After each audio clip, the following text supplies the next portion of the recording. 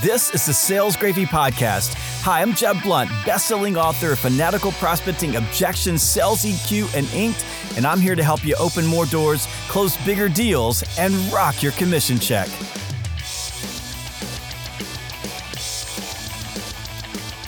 Welcome back to another episode of the Sales Gravy Podcast. On this episode, we're going to be focusing on what leaders need to be doing right now to keep their sales organizations focused and moving forward in the face of all the volatility that's happening in the marketplace and all the bad news and the ups and downs that are happening in the news.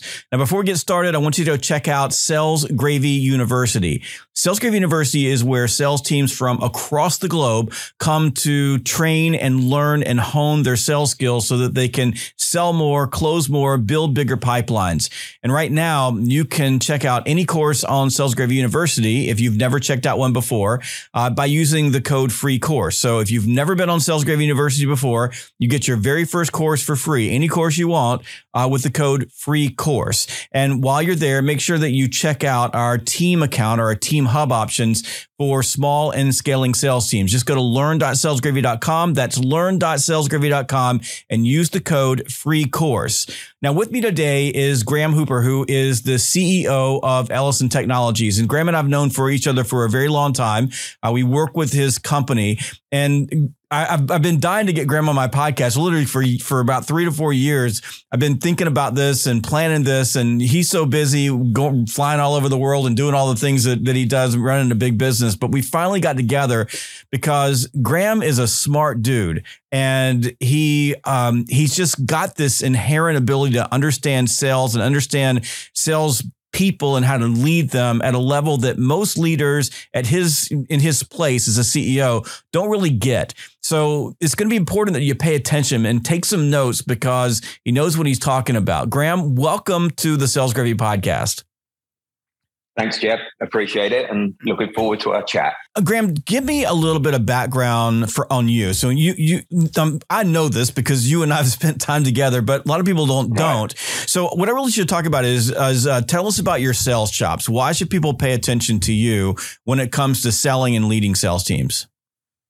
Okay, give you a little bit of background. I, as you may be able to tell, I was originally from England, and I started off life as an engineer. Did an apprenticeship, worked in manufacturing, on the shop floor, in the engineering department, programming, estimating, stuff like that. And at a very young age, I remember attended a big machine tool show. So big machine tools are the machines that make the parts that go into everything and anything, from airplane engines to medical components to cars, et cetera, et cetera. And I was blown away by the show. It was phenomenal technology and really an exciting environment, and kind of made the decision there and then I wanted to be a machine tool salesman. It seemed like the greatest job on earth to me at the time. And with that, I found an opportunity for working for an American company. I worked for a Japanese company selling machines. And I guess I started, 23, 24 years old, my first sales job. And as we would say in England, I didn't know an end mill from a windmill when it came to selling. I was kind of really thought it would be a great idea. And I can remember making my first sales call and really not even knowing how to begin the conversation. But I was very fortunate. In as much as the company I was working for invested in their sales teams. And at that time, we had a sales training company that we worked with called the TAC Organization, a book written by Alfred Tack, Selling to Industry, which I went on their course in London. And I remember reading this book and doing the course, and it was a week-long course in a beautiful part of London, and I was so excited. It was an emotional experience, learning how to sell to industry. And the book, Selling to Industry, I must have read that book 20 times because it became my Bible of how to sell. And to the point when even if I went into a slump, I will get it out again and reread it. Let's relook at it. And And the beauty of, I think, sales is that it's fundamental, really, in my mind, that when you are in times like we're in at the moment, where things are a little tougher, I always think it's a good time to go back to basics, that you start to look at the basic things and start to re-implement those. So for us, when I talk about basics, I'm a firm believer. We've had a good run for the last few years. I think a lot of people have. The economy's been good. And if I'm honest, I think what that breeds, Jeb, is a little bit of complacency. You forget some of the fundamentals that you need to be doing to make sure that you are on top of your game. And by that, I mean, what we do is I kind of believe that you can't improve what you don't measure. And so at times like this, we go back to the basics, the dashboards. We have a sales dashboard for each office and for each salesman that looks at the fundamentals of, things like call rates, things like amount of quotes that are being generated, amount of obviously orders that people are getting, and the amount of time that a project is in the pipeline, and is it being moved to the next stage, etc. So we've done we invested a lot with Salesforce.com and developed our own dashboards that suit our needs.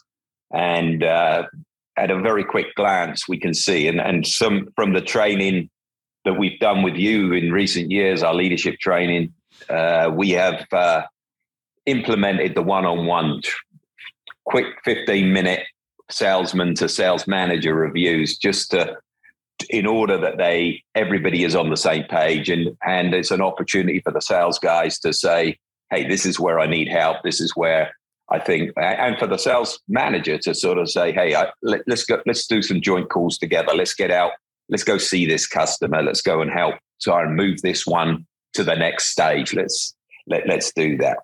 So I think, my thought process is that it is very much a back to basics sort of approach in a tough market.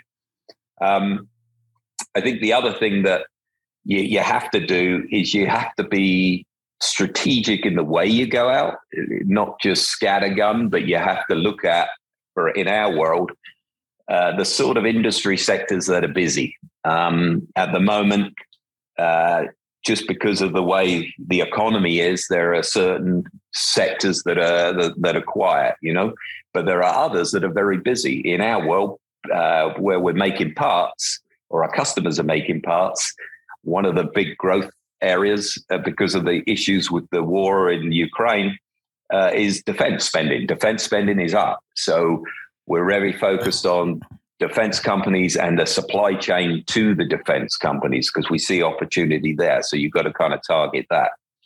Other industry sectors that we see that continue to be pretty busy, medical is, aging population, continuing to invest year on year on year. There's always growth within the medical sector. So we put focus into that area. Space, Elon Musk and Blue Origin, these guys are doing great things. There's a hell of a lot of business that's in that particular sector. And we're selling a lot and targeting a lot of those sort of industries. So I think being strategic and targeted, measuring what you're doing is important. And I think the other thing that I would say, and I saw you sent out a note the other day, Jeb, on creative selling. And it's funny because I sent that on to one of our leaders, Pat Urian, because I had many conversations with him over the years. And he was the one that said to me, the best quality a sales guy could have is creativity, is being able to think out the box a little bit and come up with creative ways to make things happen. In our world, that can be all sorts of things. But for example, with the interest rates being like they are, we can be creative with the financing. We have our own in-house financing. How can we sort of get people to think about investing in capital equipment by being creative with low payments or no payments or extended terms or whatever it happens to be sort of entice them when they're a little bit unsure because of interest rates. In our world as well, it's a great opportunity for some where the work isn't quite as demanding as it has been, that they can take a step back and maybe look at updating old equipment or old processes. And to that end, we can talk about, okay, why don't we use this as an opportunity to take a step back, look at the big picture. Here you are, this is where you are today. Where do you want to be in 2 years, 3 years, 5 years' time? Apply things for us. Automation is a growth element, and certainly most companies struggle to get good people, even in a market that's down a little bit. So introducing automation, particularly as a little breathing space, using that to be creative, to come up with a strategy and a plan, help the customer effectively build their own business plan. So I think those are the things that that we put a focus on. And I think particularly if there is a downturn and a lot of doom and gloom, it's more important than ever to put focus on motivation of your sales teams, is to make sure your sales guys are motivated. And I think for us, one way of doing that is by continuous communication, sales meetings, one-on-one meetings. We have a monthly all sales meeting where we share success stories of, this is where a certain sales guy has been successful with a nice order, and this is how he created it, and this is how it went. And I think keeping the motivation at a high level, really kind of, particularly in a down sort of time, is even more important than normal. I've noticed with some of the sales teams that we're working with, I was just with a team earlier this week where I'm going to use the word disillusion, but I don't really like that word. I would say there's salespeople who are struggling to make the transition, and even leaders that are having a struggle making the transition from the red hot market that we were in over the last, say, 24 months into a market that in some places, like, for example, new home sales, which is one of the sectors we work in, they're literally in a recession right now. They're in a tough place. But manufacturing, which, like you know, is cyclical, and the way that it works has been on top. Now some sectors are changing. Some sectors are hot, like defense. So there's other industries like yours where it's a mixed bag. And there are other industries that are cranking. I mean, they're doing really, really, really well, and they're in a really good marketplace. But I think overall, what I've noticed is that we've come back to a much more traditional place to be, like you said, where the basics and fundamentals of selling matter. And like I used to have a book called No Bull Selling. Same thing. I read that book about, it was Hank Trisler wrote that book. I bet I read it 20 times. And every time things would go bad, I would pull that book out and I would read it again. And I still have that book. But these salespeople that are struggling with the transition from literally showing up every day, fogging a mirror and being successful, to now I've got to not only get back to the basics and fundamentals, but I got to grind it out. I got to think, like you said, I got to be more creative. I've got to work a little bit harder. I got to go prospect. I got to show up to meetings. I have to follow up because they're not going to chase me down anymore, because they're not as urgent as they used to be. Those are the individuals that right now are sort of on the edge of either falling out of their jobs and getting sent someplace else, or they're going to pick themselves up and they're going to move into this new place that we find ourselves in, which is essentially the old place that we were in back in 2018, 19. What should leaders be doing when they see these individuals who are having, you could call it a mental struggle, but for me, it's more of a heart struggle. Like, it's that human struggle of, things are different now, and I have to change. And how we just don't like, as human beings, don't like to shift into change that easily. Yeah, that's a good question, and something that over the years I've thought about. And I remember coming across a Pete Carroll interview when he was, I think he was with USC, and he, before he went on to Seattle and other places, I believe. And that football is not my football. My football's with the round ball. But he was an inspiring. It was an inspiring interview, and he was asked, what is it that makes the difference between those guys that do make it and those guys that don't. And he met at the time some analytical professor, doctor, who basically told him that the difference is a thing called grit. And he went in, and you probably may have heard it, but if you haven't, Google him and watch his interview on grit from USC, because it is, I think, really apt for sales. The difference between those that do make it and those that don't is that you've got to have that, and it's not an intellect thing. It's not a personality thing. It's when things get tough, you dig deep and you figure a way to make it happen. And I think that is the difference. Having been through a number of, really bad recessions, the crash in 2009, and there was a big recession in the early 2000s. The ones that survived, you had to have that grit. You had to dig deep. And it is those things that you preach, Jeb, the fanatical prospecting, the getting yourself organized, looking yourself in the mirror, getting up, getting ready, looking in the mirror, having your call list prepared. This is who I'm going to call.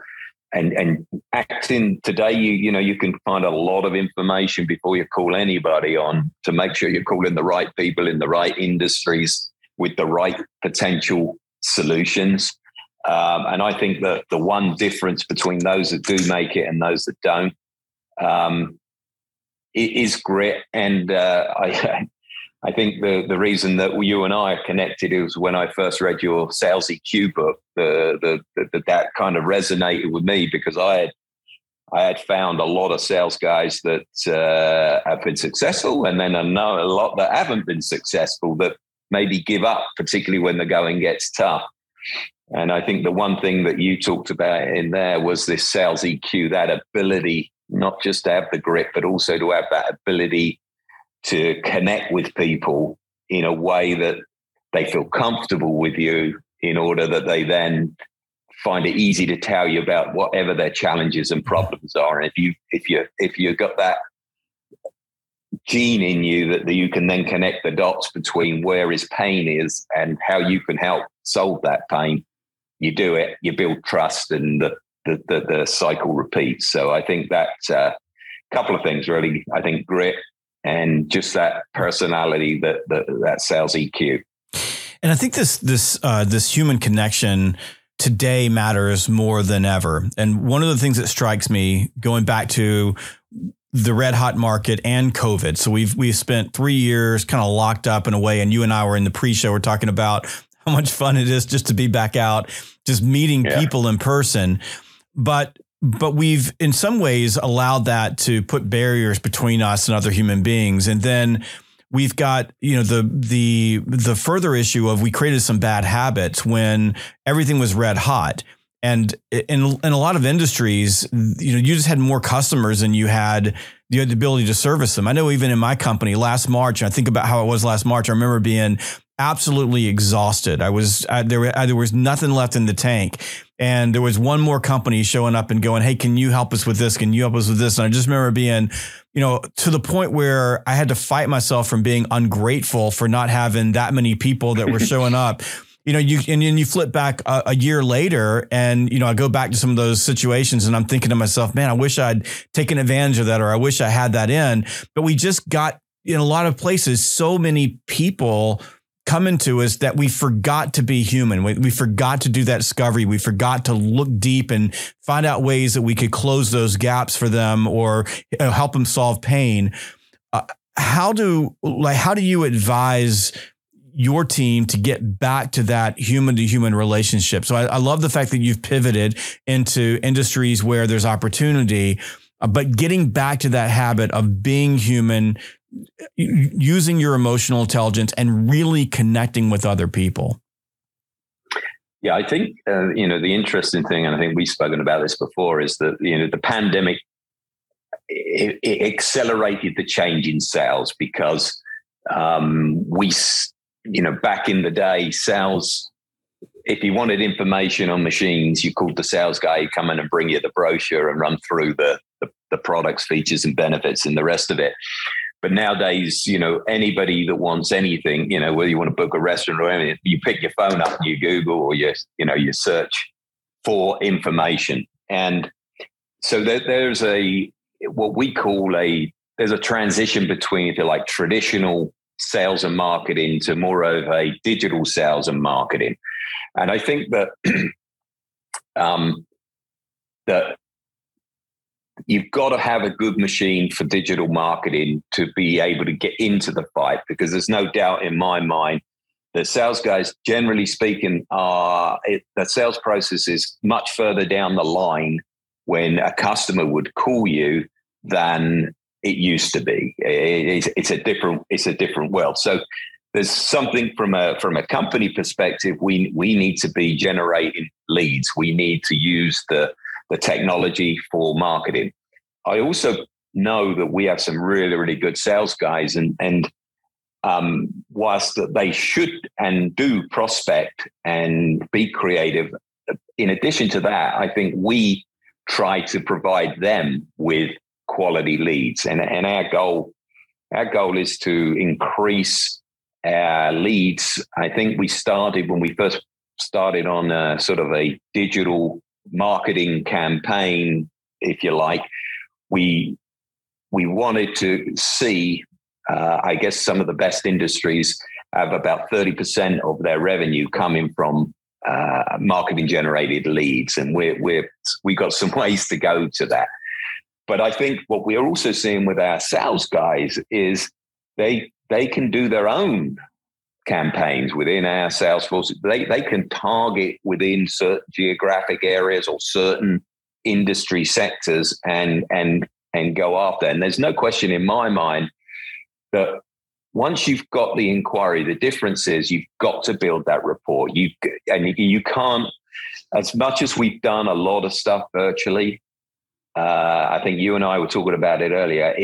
Nothing replaces that one-to-one interaction. And sales is often about trust, and you build a lot better trust, I think, when you're in a one-on-one or face-to-face situation. And also, I think from a sales perspective, as a salesperson going into a company on a business-to-business call, you learn an awful lot by just looking around and seeing, particularly in our world where you tour a manufacturing plant, and you very quickly learn where potential opportunities to upgrade, which the customer may not have even thought about themselves because they don't know what they don't know. And so I think it's a balance today between, the digital kind of world that generates and gets you, your videos in the right place so that the customers reach out to you. But it's also, I think, very targeted and going after the potential customers that you have good ideas and good solutions for, that are in an ups or in a market that probably needs some help. And if you think about the digital piece of this, something that has emerged, my friend Chris Beall was the first person I heard say this, so I want to give him credit for it.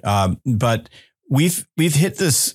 It's almost like it's like when the iPhone came out. It would be that moment of truth with this generative chat, these AI bots that are able to communicate almost at the same level that human beings can communicate in terms of written language. Like they're writing things. I was on ChatGPT this morning working on course descriptions, which makes it really easy. If I got a course, I drop it in, ask it for a description. It gives me a few paragraphs, and then that gets me started and I'm able to write something that saves me an hour worth of work trying to figure it out on my own.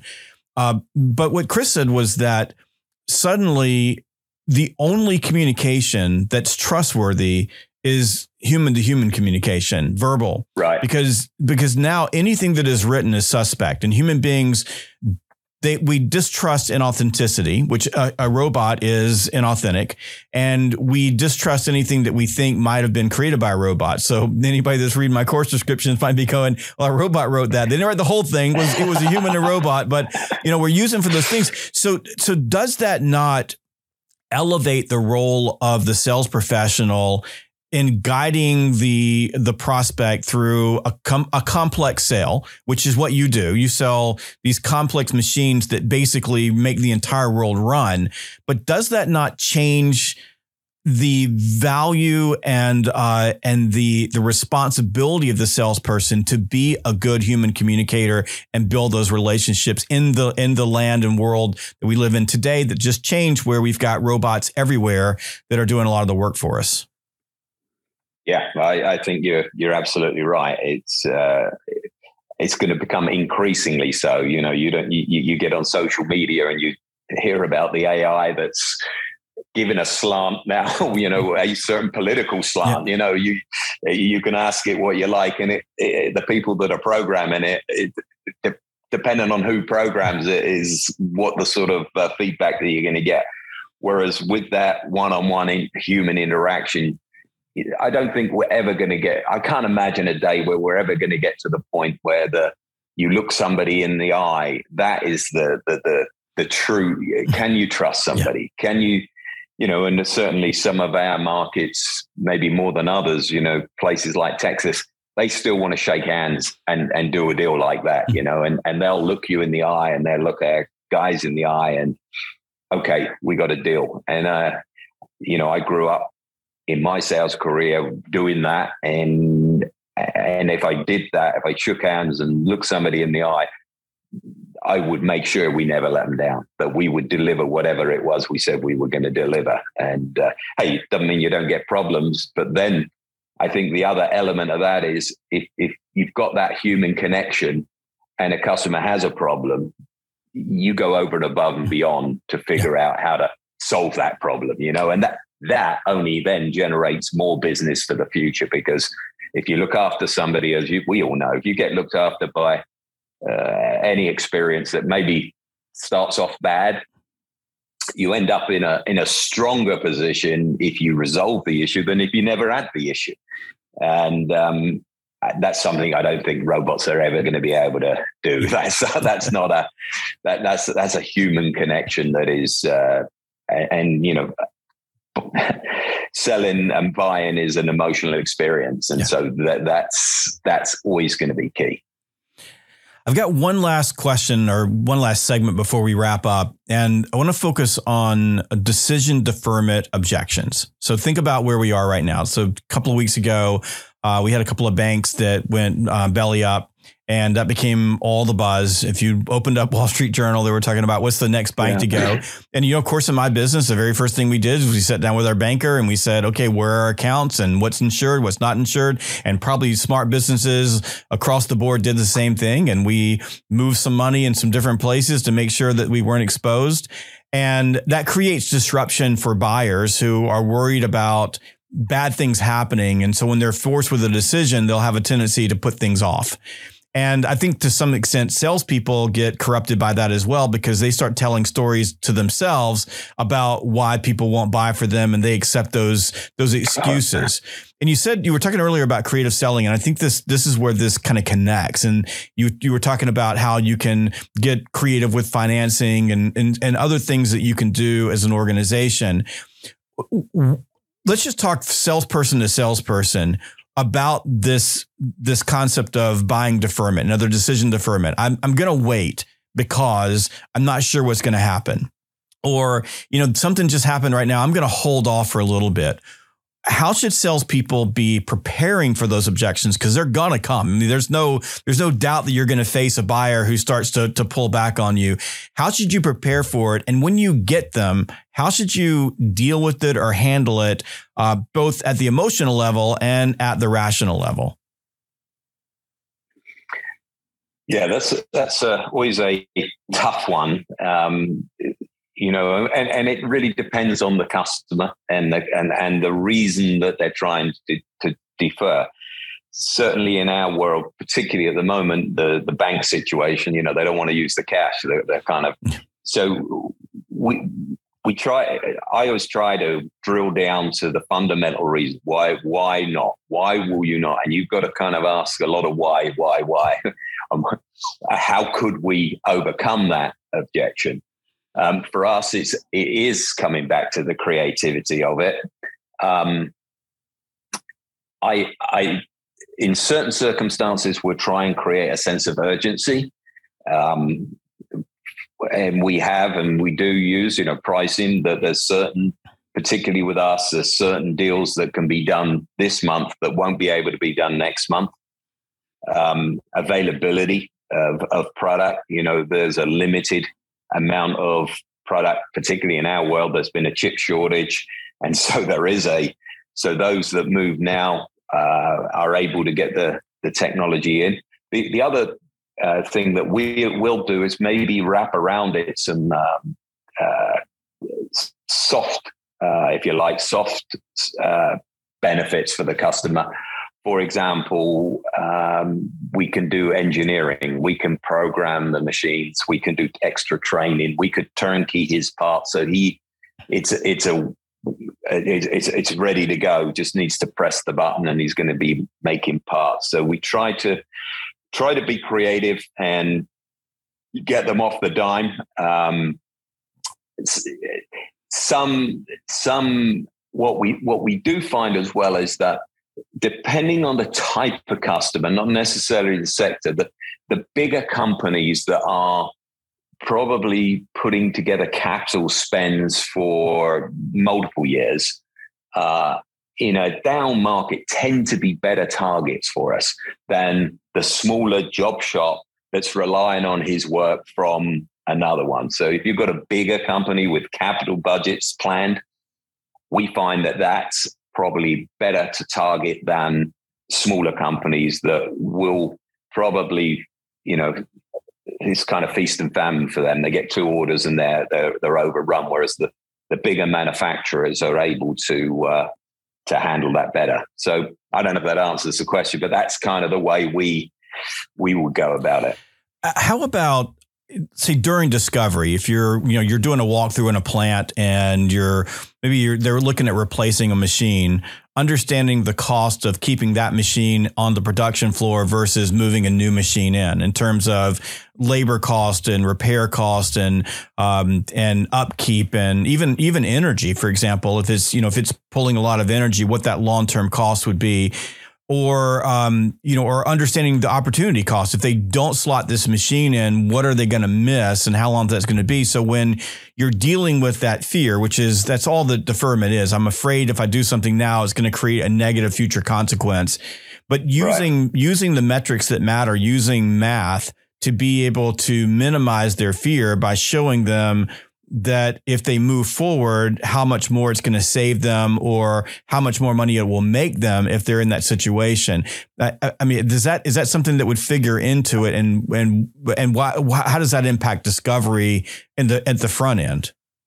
Yeah, no, absolutely. When you're selling technology, that's kind of a fundamental, to be honest, that you build together, you build the ROI, the return on investment for. This is your current process. This is your current cost against the newer technology. And for us, a lot of what we would do would take multiple machines or multiple people out of a process because we're selling the latest and greatest technology. So to your point, it's not the cost of making the decision. It's the cost of not making the decision that's going to really impact your business. The other element of that as well is that it's for us if a customer buys the latest and greatest technology, That's also a sales tool for them. This will open up, because you're going to be much more efficient, that more effective. You're going to be able to go to other customers. You're going to be able to go and get other work and newer contracts, bigger contracts, because this is the supply chain want to put work with people that can do it efficiently, the right quality, with the right deliveries and everything else. So, and you're absolutely right that part of that ROI is the maintenance fees. How much are you spending at the moment on spare parts? How much downtime are you getting? How much uptime? How much labor is in this? How could we automate what you're doing? So, yeah, when you're selling capital equipment and technology, particularly in our world, the financial justification is absolutely key to moving it forward. And that's exactly why, my advice to salespeople is that you should invest about 80% of the time in the sales process in discovery. What are you learning? Yeah. What are you asking? And that intersects with the one of the very first things that you talked about was getting back to the basics and fundamentals. And I think that this is the place where I have the most heartache for salespeople, because I love salespeople, is that we came out of this period of time where salespeople were skipping that step because buyers were going to buy anyway. They were calling you and saying, I want it. And so the salespeople were transacting. They were going, hello, okay, here's what it's going to cost. Here's when you're going to get it. And we got out of the habit of doing that deep level discovery. And that's shocking some salespeople now when buyers are holding back and they're thinking about it. They don't have any ammunition to reduce fear because they didn't ask the questions. They didn't do the work up front. Oh, totally. Absolutely agree. And I think I said, we got a little complacent because times were good. And it was a bit like shooting fish in a barrel, and it's changed, even the up industries, it's changed. The competitive landscape, it's much more competitive, than it was. And so with that, you have to do your homework. You have to have a very solid business case as to why this is a good thing for the customer. And then that does include a lot of the research. And a lot of that research you can do, it repeats because it's a similar process for multiple different customers. They're doing the same kind of thing. And once you get that pitch down and you really understand the challenges of that industry, and in our world, it is labor. Labor is the big issue. Getting good labor and the cost of labor. That's the issue, and the technology we sell really addresses that. And every time we sell something, the return on investment is key to success. And doing the homework is a fundamental. Got to do it. Very good. I love your company. I think it's an amazing company, and with just an incredible history. But I know that you're always looking for ultra high performing salespeople. You're looking for the top of the top, the best of the best. Just like you, when you fell in love, when you were in your 20s with machine tools, you're looking for people who carry that same passion.